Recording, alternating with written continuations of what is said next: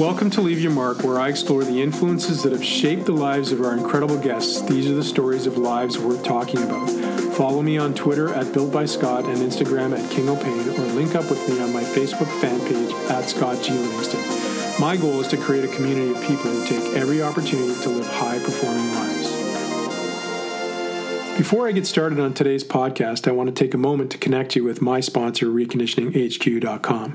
Reconditioning is a method and language of integrated practice. It brings the worlds of therapy and conditioning together and helps them become more powerful and more practical.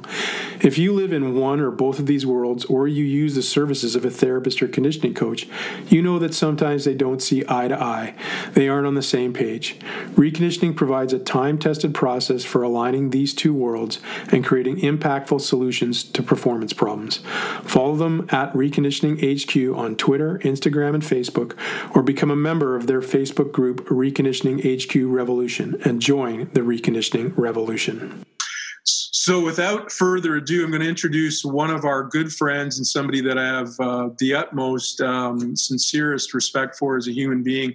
Jeremy Shepherd, I've known for a number of years now. He is effectively the performance director for Snowboard Canada, and he'll correct me if I get the details of the title incorrect, but it's all semantics anyways. He's basically large and in charge of making sure that our snowboard athletes in Canada get the best services possible. He is working with guys like Mark McMorris and Seb Touton. Before that, he is a Canadian, but he was working in Australia for a number of years, overseeing the surfing program in Australia. He is one of the brightest guys I've ever met when it comes to really cross-pollinating the world of performance and reconditioning and therapy and working with people and creating teams. And he's just a dynamite human being. And at the end of the day, he's just like I said, a great person as well. So I welcome this man to our room. I'm going to demutify him, I think, or you have to demutify him. So you have to find, because you're the boss. I see him. There he is. He's unmuted. Welcome, Jer. Hey, thanks for having me, guys. I've been looking forward to this. We're very excited. So we're going to be asking Jer a couple questions here that we think people will get some value from. And then if you guys have further questions, like I said, drop them in the chat, and Jamie will occasionally punch me in the arm and say, we've got a good question here from such and such. So Jer, welcome. And fundamentally, you've had an amazing amount of experience in the world of human performance for a long time now. I want to sort of get deep into, well, first, why don't you tell everybody about your experience? Where do you come from in this world of human performance, and what does your resume, so to speak, bring to the table without going into a 3-hour dissertation on all the amazing things that you have done? So, I suppose for me, like probably almost everyone on the call, came about an interest in helping people in sport by being interested in sport in the first place. And I guess I didn't think it was irregular at the time, but when I was young, I really was curious about training and how to do different things from really, when I think back about it, from a really young age, kind of got like interested in the cause and effect of different things that could happen. But wasn't one of those sort of supremely talented athletes. So I was more of what people would, call a workhorse kind of thing. But certainly not a Formula One or a thoroughbred, if we're to extend those analogies, really just more of a workhorse, mediocre at just a tremendous amount of things. So that's my special talent, is averageness athletically at everything. So then, I guess what happened is, this is, for the younger folks, this is probably always a little bit of a shakeup, to kind of say, oh, what the heck's he talking about? But for those of us that are, a little bit younger than me and maybe a little bit older than me, there was a time where we actually didn't really know what the profession could be called, because we didn't have tools like the internet to just find out what other people in the community were doing. So I ended up kind of not achieving the athletic dreams that I wanted, and the only path that I knew about was therapy and coaching. And so I kind of went towards coaching, but then realized that I didn't want to spend the rest of my life in a hockey rink. I wanted to see the world, and I also wanted different influences, because I grew up in the prairies. So basically your influences are hockey, and then, right, like farming. So, right. So it's like, not like I was worldly, but yet I was curious about the world. And I thought, I don't know if getting a job for $10,000 a year in the Manitoba Junior Hockey League as a assistant coach in 1989 is really going to get me to see the world. Right. And so I just didn't know what to call it. So I just started doing what we now consider physical preparation, and just starting, making my journey of mistakes and learning. Our sponsor, reconditioninghq.com, is going virtual. The Reconditioning Level 1 has been turned into a complete online experience, and all the time-tested systems and processes are now available to you in 20 hours of online video modules and 2 virtual Zoom sessions. Reconditioning is a very powerful language and system of practice that brings the worlds of therapy and performance together in one complete package and helps you deliver the most powerful injury and performance solutions to your clients. Check them out at reconditioninghq.com today and join the reconditioning revolution. Cool.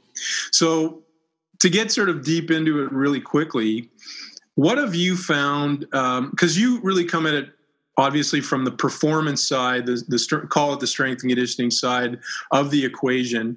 And most of the people in the room understand that reconditioning, our mission really is to bring the two worlds, therapeutic concepts and performance concepts together.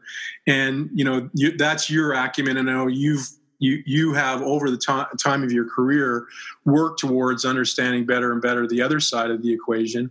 What have been some of the challenges you found from your side of the equation in doing that? Wow, great question. So one of them on a community level, so being, let's say, the strength conditioning community, I certainly lived through a point in the profession where the predominant narrative, not the entire narrative, but a predominant portion of the population in that strength conditioning community viewed the therapy world as not interdependent, and at times even at competition, even at odds. So if you think about a high performance team, they're going to have a mutual understanding of what success looks like, and they're going to need each other to be successful as individuals and, of course, as a team. But we were a long way from that. That would have been the biggest barrier, is just that narrative. And if I can, I don't know, let's say the typical bald strength conditioning coach with his or her arms crossed, not as many hers that are bald, but with their arms crossed, being like, the therapist just want to do X, Y, Z, or whatever. And I'm kind of like, this is a long way from Stephen Covey, seek first to understand before being understood. This sounds like a lot like, I'm going to be understood because there's nothing out there to understand. So judgment way more than curiosity, which didn't help us at all. And in fact, I can think of specific examples where I'd observe at a meeting or a conference or even just in a workplace setting where someone in the strength conditioning field who showed empathy for an idea or concept that came from the therapy world or from the therapist directly, it was almost like, oh, you're going that way with your, with your interest, like as if, ooh, right, you're going dark. Yeah, like, oh, I see. Like it would, like almost like a really bad. Yeah, like I think of it like almost like a terrible fashion mistake. Like very much like, oh wow, really? And I mean those types of conversations are very very much lessened, but they're still out there, and there's still biases, there's still fears. There's still fears about giving up some kind of power, but that's not leadership. When you think about power that way, that's power over, not empowerment of, right? So power over is when if I truly collaborate and truly integrate, then I'm giving up some of my authority. Well, that's a power over structure, and that's not where real leadership comes from anyways. So I'm sorry to get in the weeds on that. Well, I want you to get in the weeds, and to that measure, and this is another sort of pivot off of that I'm interested in, is your viewpoint on, is, we're taught in school to go, into our silo, in effect. So, you decide you're going to become a strength and conditioning coach, or you're going to become an athletic therapist, or you're going to be a physiotherapist, or whatever it is that you're going to do. And naturally, you have to get into that specialization to really acquire the skill sets and understand what it is you're doing. But our educational system doesn't necessarily do a great job of horizontally expressing us naturally. So we're driven into that. And in fact, we have this kind of momentum around getting a master's, maybe a PhD, all these different things around that, sort of continuing up that silo. So when we would probably all agree that that's kind of what is given to us or prescribed to us. So how do we encourage from the get-go sort of what I've described in essence as a kind of a up, out kind of format where people are growing and developing horizontally. Because in order to be empathetic, you have to also make effort to understand what the other person does, right? And that's, I think, in listening to what you just said, that one of the weaknesses is we don't do that. So your thoughts on that? Matrix Fitness is one of the largest commercial fitness brands in the world and one of the fastest growing in the industry. Their equipment and programs are used by athletes and coaches at all levels globally. COVID-19 has changed and will change so many things. During these uncertain times, Matrix's team of engineers have quickly put together its free home workout app and youth at-home workout programs. With its launch just a couple of weeks ago, they now have first responders, pro athletes, and average folks using the guide to help them with their daily movement. This is a great example of how Matrix strives to be the best fitness company in the world. To serve people and communities is their goal. You can download their free app and see additional resources at matrixtotalsolutionsupport.com. That is https://www.matrixfitnesssolutionssupport.com. Yeah, so I think to incentivize that or make that more probable, I think that one of the key things is when you're trying to collect a group of people to transition them into being an actual team, you really need to think about their EQ and the lens that they view on these things, and you need to explore that. So as an example, let's say you were trying to put together a private practice clinic, and your vision for this private practice clinic would be to have a strength conditioning coach and, say, an osteopath, an athletic therapist, and a physiotherapist, and a medical doctor working together. So you've got these four professions. You don't just hire the skills, you also have to hire the EQ. And when some people say fit, they sort of think of it as, well, this person's authoritarian, so we're going to need to hire a bunch of other followers. Well, that's one way to solve the problem, but it's probably a short-term solution, and it'll probably result in modest to maybe pretty good results. But they're probably going to be results not through challenge and change. They're going to be results through direction and compliance. And I hate the word compliance. We use it so much, like, this person's not complying with their monitoring.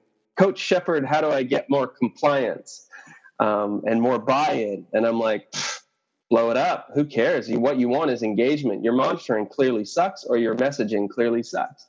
So when I think about compliance and I think about followership, I think about how sometimes they assemble teams where it's based on, well, this person's the immovable object, so let's put some emotional pawns around them, or and then what you get is an echo chamber, right? And then that's not really high performance. Like, that can work short term, like Lee Iacocca with Chrysler. It can work short term, and then he leaves, and it's a horrible company. So I think that's a really key part too, is thinking about the dynamics of those ingredients that you put into the team. And I guess the other thing too is clearly defining what you're going to place value upon. So that because your culture is kind of what we're talking about here, that's going to be a consequence of what you reward and what you, sounds like a harsh word, but punish. And I don't mean using a whip or corporal punishment. There's, plenty of ways to punish people through deselection, lack of opportunities, or even just reprimands is a form of punishment. Having difficult conversations about their behavior, that's a way to, obviously call out those behaviors. But you got to work on a culture where that becomes normal. And if you hire on a Friday, you're not ready on a Monday. You got to understand that it's never done. But also, it might take 90% of your time to get the first 10% of your results. So it's reverse of athletic performance. It's like, wow, it takes longer than we think. It's going to be harder than it should be, but it could be better than we can imagine. But it's a lot of work on the front end to get that first 10%. But then, like anything involving momentum, the weight keeps spinning, and then that, you start to create a culture where that is the new normal. And as the person who's the architect of it, you actually don't have to do too much work anymore. You just make sure the thing keeps spinning and that the parts are helping contribute to that spin. Here again with another word from our sponsor, Zenkai Sports, the new disruptor in the performance apparel world. Zenkai uses a brand new technology that repels liquids, keeping you cooler during intense activity as the sweat evaporates naturally off your skin. This allows athletes to regulate body temperature easier and push themselves harder as we harness the power of our sweat. Sweat is our friend. Keep it on you. Zenkai Sports is also the only performance apparel company which is cotton-based. All of their gear is over 65% cotton and some pieces over 95%. Cotton is biodegradable, feels great against our skin, and is much better for our environment than synthetic-based apparel. Please go to zenkaisports.com for more information, and for 20% off your entire order, just use the discount code LYM20. That's awesome. I'm going to sort of lead you into a space of a perfect example or an example. But before I do that, I want to know, as the professional that you are, leaning more to the performance side and dealing with the preparation of the athlete.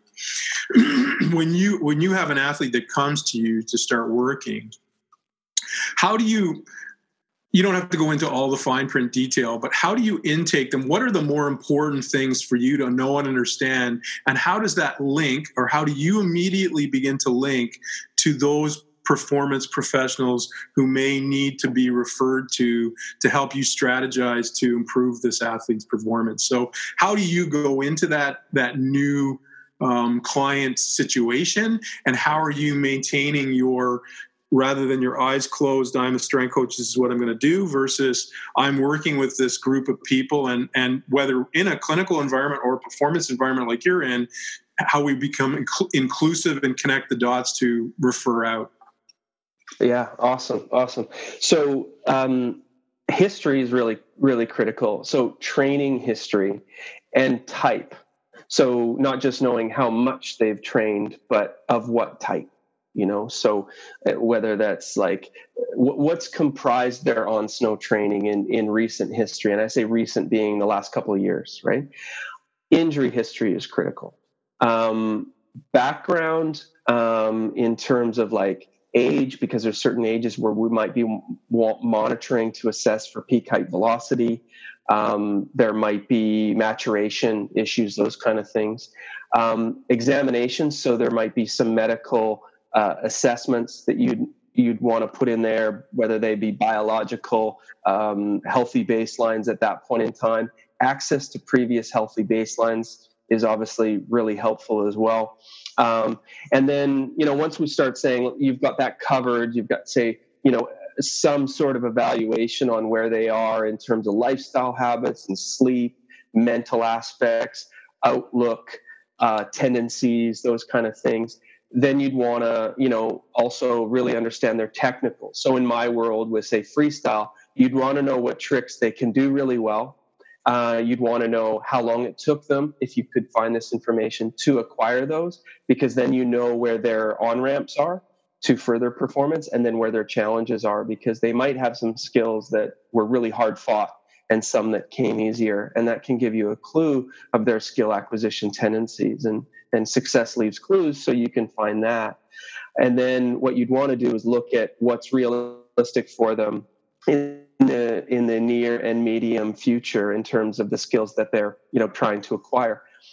Once you have that, then you sort of know with the training history, then you have a reference point of how much training is realistic and what type is novel and therefore needs to be introduced with caution, and what type is normal, which can then be tidied up and given more purpose or whatever upgrades you can find. That way you don't, abuse them physically, because you're like, hey, this is really good training, but it's way too much because I made assumptions about a 17-year-old that I, maybe shouldn't have. And obviously with injury history, that's critical. So now that you've got all that squared away and you've assessed that, then what you really need to know is how they move and how they move fundamentally, because sport is about making shapes and changing shapes. And in my sport, you get judged by the beauty of those shapes. Amplitude, execution, difficulty, and variety are the judging criteria. But those words just describe the specifics of making different shapes, changing shapes, and we want you to survive making those shapes as well. So can you get into those positions? Can you get out of those positions under a controlled environment? So for me, a therapy assessment, if it can be enhanced with some basic motion analysis as well in that controlled environment, is really valuable. And the reason why it's really valuable is because if you have a fundamental issue, let's say it's with one joint, let's say that as a snowboarder, you have full range available to you in your hip for internal and external rotation, and we're happy, but you can't stabilize the leg all the way up into the acetabulum and move the hip over top of the femur independently. If you can't dissociate that movement, when you go to do, anything in our sport, you're going to have a compromised movement pattern. So you can be strong and you can be stretchy. You can have some basic suppleness on the yoga mat.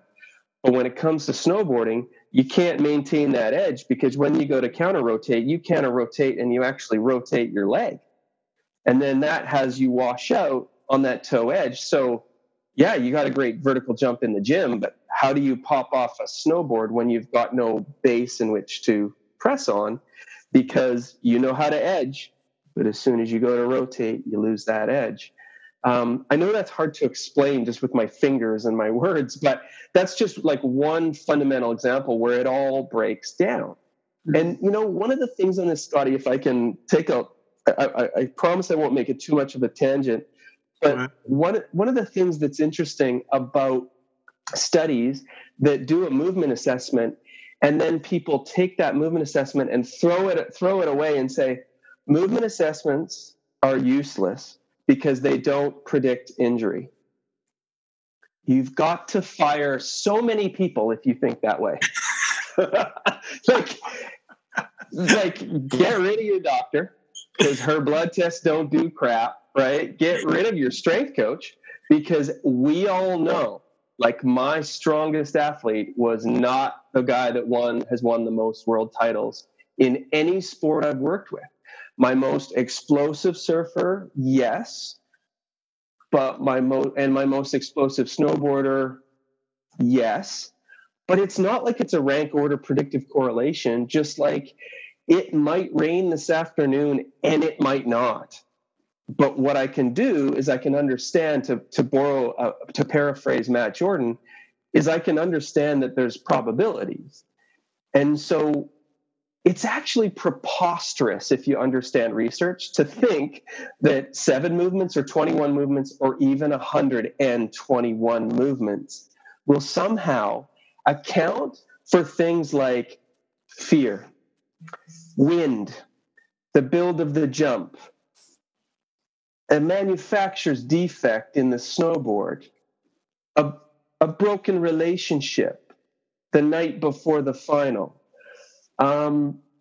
age, experience, exposure rate, competitive pressure. The person just before them landed a better run. Now they're nervous, whatever. Would it be a million or would it be a billion things that influence injury? So for me, when some of my colleagues go, these movement screens, throw them out, I'm like, We make shapes and change shapes. I would like to know how well they make shapes, because it's our combined job to make better shapes. And if we can't make those shapes, and all we're going to do is throw away things because they don't answer preposterous questions, overly ambitious questions to create certainty around it, and then we're just, as a profession, going to say, well, look, I got them bigger, faster, and stronger, so my job is done. We lost everything, but that's not what's best for our profession. And I feel really strongly about that. That's awesome. Obviously, it's awesome. Beautiful. Do we have any? We have tons of questions and comments. So first was from Rachel. She said, I like how you were talking about setting the tone, because when you work hard to set up the tone and then people begin to reflect and mimic that tone, right? It's definitely easier to do when you start something than when you come into something and then change it, right? Yeah. So I don't know if you have a comment on that, but I thought that was a really nice highlight. Yeah, for sure. No, I mean, I think it takes sometimes, I don't know, maybe you could even call it courage, because it takes courage to sort of say, look, let's work on our values. Let's work on the processes that we place value upon. And then let's discuss the behaviors that move us towards that. And then it takes a little courage to actually discuss, because immediately people think, oh, you're using an example. Was that me? Did I do that last week? It takes a little courage. And that's why you have to talk about it with so much caution and humility, and contrasting is really key. Reestablishing purpose, like what I'm intending here is this.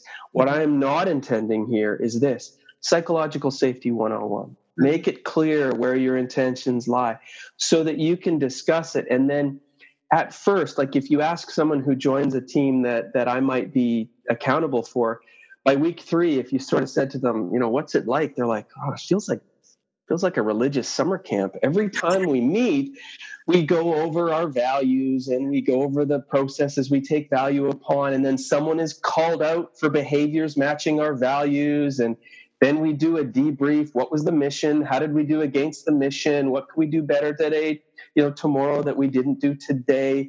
Let's count our wins, which I got from you two. Let's count our wins, and you go through this and people are like, summer camp. When's the Kool-Aid coming, right? And then by sort of week 6, you sort of realize like, wow, we really are going to do this all the time. And I like it. Yeah. Or maybe they don't like it. And every once in a while, they don't like it. And what they'll do is they won't tell you they don't like it, in my experience. What they'll do is they'll behave as if they don't respect it. And so that's when you get people undermining, saying, I should talk to, Therese about this, or I should talk to Michaela about this, but I'm just going to go and solve this. I got this. I'll go do this. Even though that behavior has clearly been outlined as that moves us away from our values. And then what you find is, this happens about 1 in every 100 people. In my experience, 1 in every 100 people. So we got a 1% narcissist in our population. All right, good to know. What do you do with a narcissist? Stop the bus, let them off the bus. They'll get on a bus with a bunch of other narcissists and they can go fight it out. Love it. So question from Glenn, from your experience in Australia and North America, what key differences are there in high-performance models that we can learn from each other? Matrix Fitness produces training equipment that focuses on improving the training experience for athletes and coaches alike, with equipment that focuses on building speed, power, and explosive performance in the most efficient manner. Matrix has partnered with some of the top sporting organizations worldwide. As a global brand with local support, the Matrix Performance team assists their customers with solutions, research, and training protocols so coaches can focus on what they do best, help athletes prepare for competition, and get better. Follow them on Facebook and Instagram at Matrix Fitness Canada for the latest updates around the success stories that document what makes Matrix unique as an equipment manufacturer. Great, really good question. And honestly, for me, I think experience overseas is a critical thing because I can use those experiences. So one of the ones is that I've said before at kind of the national level, when you have these different sort of setups, is there's far too many different badges and jackets and mission value statements. Like, I moved back to Canada under the deluded impression I was joining this thing called Team Canada. And so my Team Canada involves you two, because I just made up my own little Team Canada, right? I got this cool room and I get to hang out with the cool people. We got the ping pong table. We got the good IPA going, and the music is really good. Scotty's in charge of that. But out there in the big, bad world, we got all these different rooms, and people are fighting in those rooms. And then when they come to the living room, they're fighting with each other. And sometimes they don't even know that they're fighting. And they don't even know that they're fighting for that elbow space in the living room and those kind of things. And it's funny because there's a lot of good people, but they're wearing a different badge. And these things are really important. Like these, it's not subtle, right? Like it's not subtle that the Canadian Sport Institute is not allowed to put the Olympic rings on their building. That's not subtle. That's actually really profound. That's a tribe, and it says you're not part of this tribe. And so it's perplexing when I go in the ski cross program, like there's 4 Olympic medalists, and I got the snowboard program, and I got 4 Olympic medalists, and then the para alpine team is working with Kayla, and they've got, what I don't know, like 19 medalists or something like that in their program of 19 athletes. And you're kind of looking around going, geez, there's a lot of Olympians and Olympic medalists around here, but we train in a spot where transactionally, for sponsorship reasons, we're not allowed to have that logo. And then I've got a different logo, but then my buddy MJ in Calgary, he's got the same logo, but it's slightly different. It gives a specific location. I mean, I'd be happy with latitude and longitude, right? But no, we have this thing, and then we have a separate this and a separate that and a separate way of doing things. It's nobody's fault, but it's also not a solution to say it's no one's fault, is it? Like, blame is really not a part of critical change in solutions. So that's the biggest thing for me, is alignment. That would be the biggest one. I guess another one would be, I think that in Canada, we need to remember that we cared about sport in the 80s until 1988. And then it was embarrassing that Ben tested positive, and Sport Canada changed its mission statement overnight, and things changed. And then it was almost like a little dirty to win. But, we still had success, like some rowers punched above their weight and things carried on, and it was good. And then we got the 2010 games, and people started to really care, and we forgave ourselves for being ambitious as polite Canadians. And I was living in Australia at this time, but I observed this reinvigoration of elite sport. And what happened was, instead of building the business slowly and methodically, what we ended up having is we would bolt on to the solution. So right now, Canada has this rocket ship, but some of the parts are not inside the rocket ship where they're supposed to be. We've got certain critical parts of propulsion and strategy and direction and navigation that are actually bolted to the outside of the rocket. And so our challenge is just trying to fly straight and have precision and accuracy in the efforts that we do. So the wastage through inefficiency is really, really high. Again, I wish I could say, and it's all so-and-so's fault. But it's not. But what it's accidentally done is we now have hierarchy. So we have hierarchy over decision making. We have hierarchy over resources, which, if you're not really careful with hierarchies, they can be hierarchies of people and hierarchies of organization, not hierarchies of accountability, which is an effective hierarchy. So when you have these unchecked hierarchies of people and of organizations, that actually leads to tyrannical behavior, which you have to be really careful with, because that creates special rules for special people. I want to pivot off that question a little differently to sort of bring it a little bit back to, I would call, the technical side of what we're talking about. But you worked obviously in surfing, and one of the things that I found interesting about working in Canada. We work with a lot of skiers, snowboarders, etc., the winter sports. And fundamentally, when you look at the process of athletic development that's kind of been contrived or developed in the US of A through the NCAA system, we're talking about the classic running-based sports. So, football, basketball, soccer, all these sports, even baseball where you've got to run to base, etc. There's this sprinting. And so a lot of the training is foundationally ascribed through that lens. But when you come back to Canada, when we look at skiing, snowboarding, and you go back to surfing, I'd be interested in, obviously you are a surfer, skateboarder, snowboarder yourself.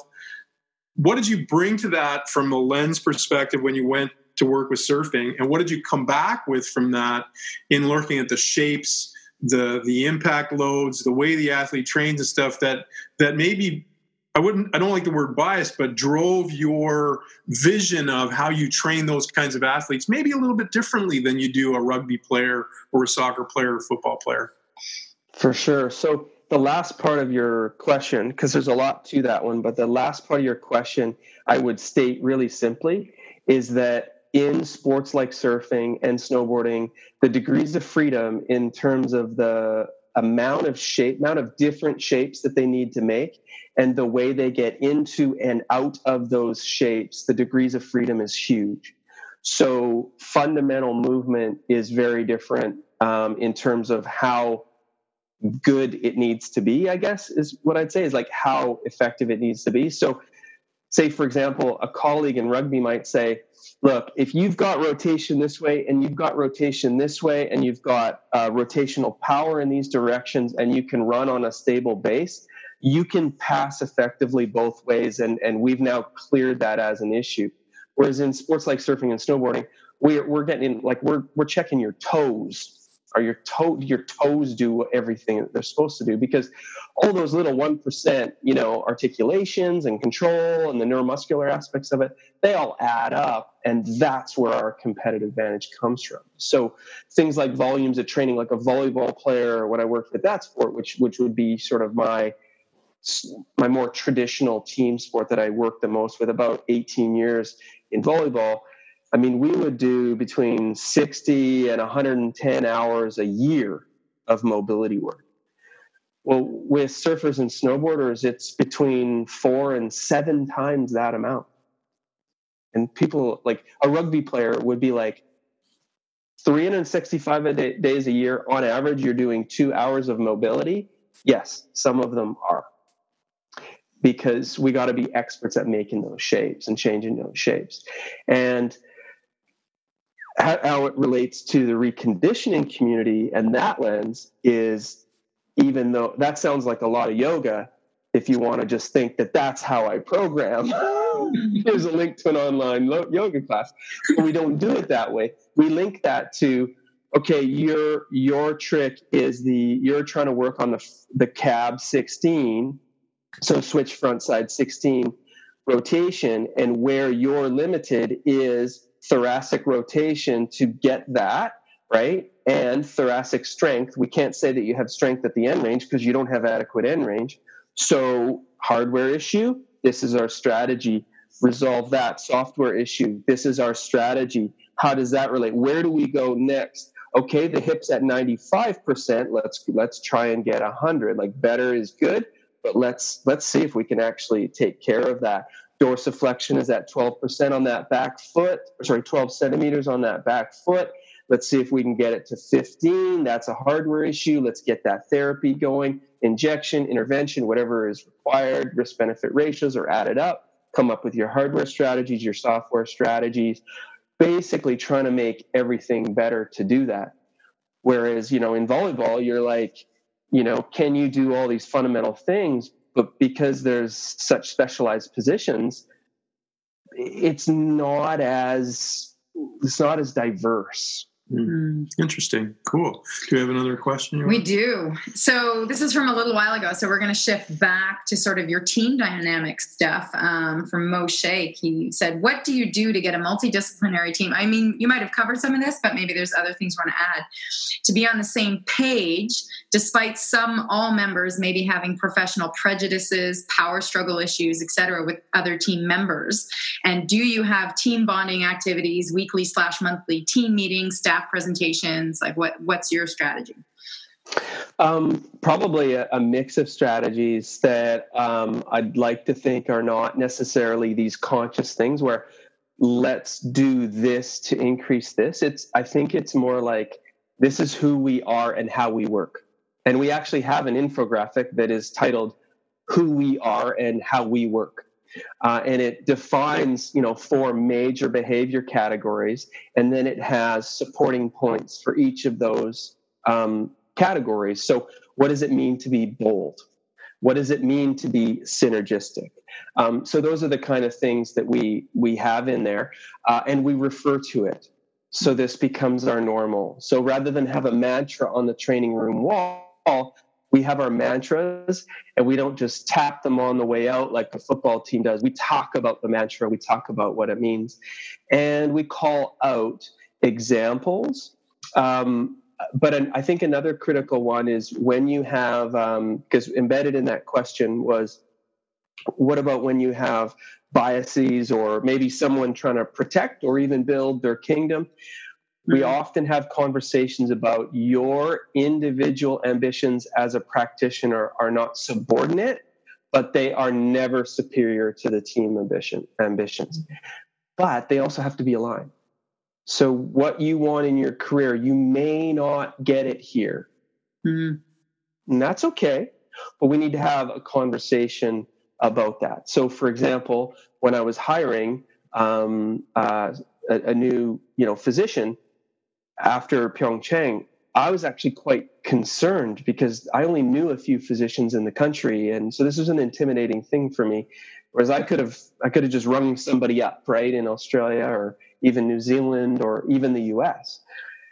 So I had to go to the field. And so what we did was we talked for 2 hours with each candidate before interviewing them. So we made a short list of 7 people. We spoke to each of them for 2 hours and said, this will not be a fast hire. That's not what we're about. If you're looking for a quick answer and you consider that professional, we're not for you.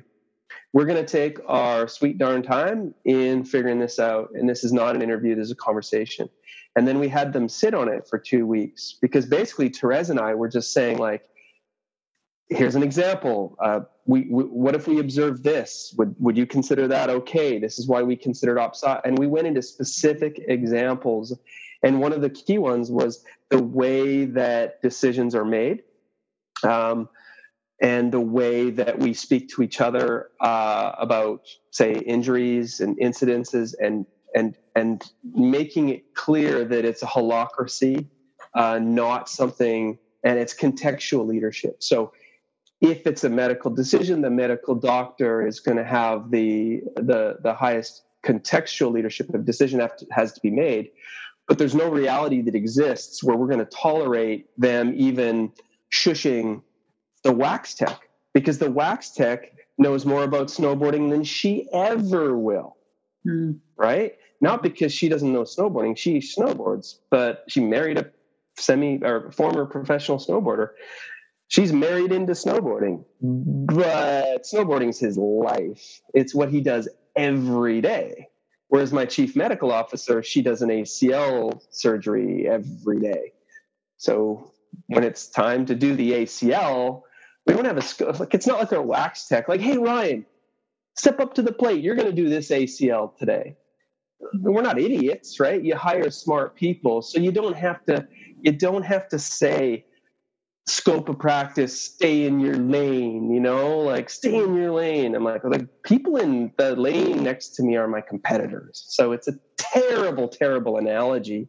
And it's very rules-based and limits-based. Like, not only are you not going to do that surgery, and I'm worried about that wax tech doing the surgery, so I got to put these rules in place. That's crazy talk. Like, that's insane. A conversation is not a scope of practice. right? Scope of practice is who's bracing the C-spine after the crash. Well, that's scope of practice. And we all know where those limits are, but we can still talk about those things. And I think it's just really, really important to hire the right people that want to be a part of a team like that, not just are willing, but actually are ready and able. Here again with another word from our sponsor, Zenkai Sports, the new disruptor in the performance apparel world. Zenkai uses a brand new technology that repels liquids, keeping you cooler during intense activity as the sweat evaporates naturally off your skin. This allows athletes to regulate body temperature easier and push themselves harder as we harness the power of our sweat. Sweat is our friend. Keep it on you. Zenkai Sports is also the only performance apparel company which is cotton-based. All of their gear is over 65% cotton and some pieces over 95%. Cotton is biodegradable, feels great against our skin, and is much better for our environment than synthetic-based apparel. Please go to zenkaisports.com for more information, and for 20% off your entire order, just use the discount code LYM20. Well, I think you make a huge point, Jer, which actually snapped a previous experience in my career that probably most of the people listening don't even know. In hockey, there's a thing called skate profiling. And probably in the last 15 years, it's become far more prevalent, where effectively how the skate is set up, both from the rocker, from front to back, the pitch, the actual depth of the edges itself, etc. I mean, all the jargon has left me to a degree now. But what people don't recognize is every athlete's skate is set up differently when they go onto the ice. And so as an example, a forward will have a higher rocker because they have to move quickly, and a defenseman will have a flatter rocker. Kevin's, as an example. Morley says the hollow. Thank you, buddy. The hollow. Thanks, Kev. And the pitch will be set up. And in fact, there's different rigidity of skates. And I had guys who would simply go from a Bauer to a Reebok skate and not even take into consideration that the Reebok skate that they took was 8 levels stiffer than the one they took, the Bauer skate. And so this guy goes in and grabs new skates, comes back into the clinic and says, I have back pain, or comes to the gym and says, I have back pain. And all of a sudden, all hell breaks loose around their rehab program or their training program, and the strength coach gets blamed for squatting today, when the reason the person has back pain is because they changed their skates or they changed their skate profile. So to your point, having the wax tech or the equipment manager involved in the process is massive in understanding all the factors that could be at play in somebody getting injured or somebody having a performance technique. Yeah, absolutely. And so, you know, the happy ending to my intimidating hire of a doctor is that all 7, I think, would have been a really good fit, which was awesome and a surprise. And it was so difficult. And we ended up with Michaela, and she's amazing because she wants to talk to the wax tech, and she wants to talk to Hannah in nutrition, and she wants to talk to even people who, you know, I might bring into an influence that some doctors are like, I will never talk to that type of professional. I'm like, listen up. She might have something to offer. Michaela leans into those opportunities. And so to me, it's all about personality. The fact that she's also a world-class doctor is, well, you knew I was always going to find a world-class doctor, right? Because I wasn't going to stop until I did. But I needed to find a world-class person. Right. That's awesome. Question you said. Yeah. So from Zach Yantha, how would you approach a therapist that is reluctant to share info on injury history or medical information? Or phrased another way, how does Jared communicate and share information with different staff members at CSI? Yeah. Well, with CSI, it's pretty straightforward because my day-to-day is primarily, you know, working with CSI staff that are involved in snowboard. So as the integrated support team lead, for snowboard, and you know, I'm kind of like able to kind of have this team that is to an extent of design. But in terms of like a common one would be, say, if I go back to surfing, with varying levels of success, because I had, you know, surfers seeing all sorts of different therapists, and I mean all sorts of type, all sorts of nationalities. So like Australians would go we would go to France, and they would see, maybe someone from Portugal who was working the French event. And there's a lot of great therapists in California. So the varying degrees of success would be primarily, first and foremost, there's some chiropractors, osteopaths, and physios in California that I just developed great relationships with by building trust, because they weren't used to having someone, and I'm paraphrasing their words here, but someone in my field who literally wants to practically, really get to know what's going on. Like for them, when I would observe treatment of the surfers that I was working with, the Australians, at first I could tell by their body language that maybe they thought my presence there was to control or to observe. So what I would do is signal greater curiosity and humility. And that builds trust, and collaboration works at the pace of trust. Where in one case where it didn't work very well, no matter what I did, somehow I was threatening to this one therapist. And as it turns out, since I've left, I found out why I was threatening. I was threatening because there was an unethical approach that was going on. So great. I kind of avoided being associated with that because I never really established a good relationship with this individual. But it turns out is because he's an unscrupulous narcissist. So there you go. 1 in 100, walk away and be glad that you survived. I just want to add to your curiosity piece there, because I thought that was really powerful. And I think this is something for everybody to really take home is your curiosity has to be expressed not in the reactive, call it emergency moments where you're dealing with a crisis. The curiosity has to occur all the time so that the party you're working with gets used to your interest in what it is that you're doing, not when you're in crisis and then taking it as a question mark of what they're doing. So if we get used to being curious when we're not in crisis and we're just kind of, hey, why do you choose to do that then? Or what's going on here? Or what does this mean? Then when you do have a question in crisis, it's normative.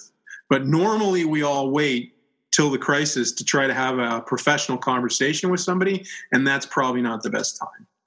Yeah, that is an absolute great point. Is choose the moments where you can be influential, because you can be right all you want. If no one's listening, who cares? You're not going to be effective. Mm-hmm. It's very lonely to be right when no one's listening. Might drop on that one. So a question for Jer from Tyson says, as a strength coach working closely with therapists and the rest of the IST, what are things you would like to see therapists improve upon or do a better job of? Thanks. I think some of the same things we're talking about here. And I should preface that I think you guys are asking me these questions because you've seen some of the ways we do things now. But I didn't just start the profession like this. I started the profession with my insecurities and my biases, and I still have those insecurities and I still have those biases. But I'm just more mindful of them and more aware of them. And so then I can have corrections before they lead me astray. They've always led me astray in the past. And then you learn from them and you go, this path doesn't go where I really, really, really want to go. So these behaviors don't serve me. I think for therapists though, like, especially if you have a strong skill set coming in, is to remember that context is really critical.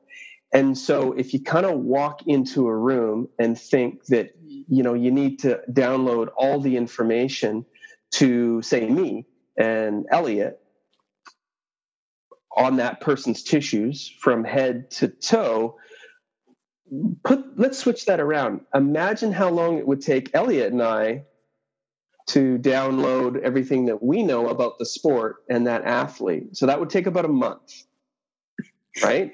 So don't come in like think about being a performance therapist, okay? Not just a sports therapist, but a performance therapist. What's the purpose? Don't put your method above the purpose. So if you come in and the situation is like, there's a the fella has a soreness behind his knee. Okay, so we know something's going on in there, and you're like, there's popliteal tendinopathy or something like that. Don't come in on day 2 of working with a team and being like, popliteal tendinopathy, blah, blah, blah, training loads, out of whack, whatever. You basically just called about 90 people out for not paying attention to this. And, what you don't understand is that last week when they won X Games, they fell at the bar and they didn't tell you. They fell on someone else and they just have a bruise back there. So now your differential diagnosis is in question. You've insulted the biomechanist who's in charge of on-snow load monitoring. You've insulted the nutritionist. You've insulted me. You've insulted like caution. And when you're talking to the athlete, don't do that thing. Don't do that guru thing where you get the sparkle in the eyes and you come in and you touch the tissues knowing that what you have is you have a drug, right? Mm-hmm. Everyone likes to be touched except for a very small portion of athletes, right? So you go in there and you touch, and you get all the feel-good motions. You go, oh, I found this and I found this, and your earlobe's out and your neck's out and your thoracic is out and this is out and your glutes aren't firing and your great toe connected to this or whatever. All of that actually might be your observation. But could you imagine if we were coaching the Power Clean and we told them everything that wasn't perfect? Mm-hmm. And to paraphrase you guys, you're just trying to make it better, not fixed. So the sports therapist might be trained to talk about that earlobe, that great toe, that popliteus, the MCL, laxer on this side or whatever. But that's not performance therapy. Performance therapy is, oh yeah, that knee, you know what we're going to do? These 3 things. I'm going to work on it like this. I'm going to talk to Jared about this. We talked about that. And then tomorrow, bam, you're going to land those 1600s, man. Middle of the podium, arms up. Like, that's the purpose. Don't get your method in the way and say, these are the 99 things that are wrong with you. But if you stick with me, kid, if you stick with me, I've got I've got the magic hands, right? And I think that's where, therapists could almost think more curiously about the coaching process, because coaching is behavior change. Isn't therapy the same thing? Yeah. Awesome. Behavior change.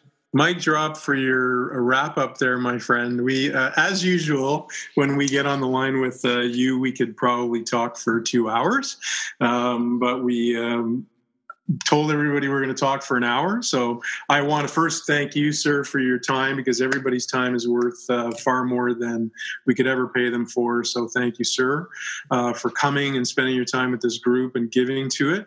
Number 2, I'd like to thank everybody for coming out. Like a fantastic group of people, fantastic showing. Super excited about that. If you found value in this, please go to the GoFundMe connection and give whatever you can give. And if you can't give anything, no judgment here. That's not what this is about. This is about us helping people who maybe don't have enough right now in the situations that they're in. If you're keen to be in these in the future, we're going to do one every Wednesday for the next little while, same time, same bat channel. Next week is a man I know Jer has a lot of respect for. I have a lot of time for, Stu McMillan, who will be here for an hour again, hanging and banging.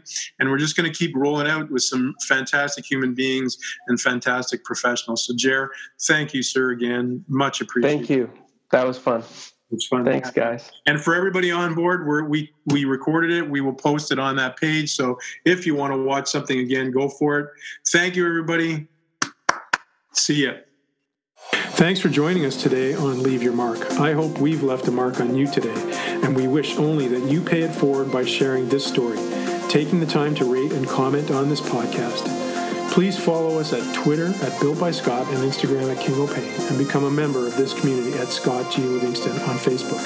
Have a great day. Music by Cedric de Saint Rome.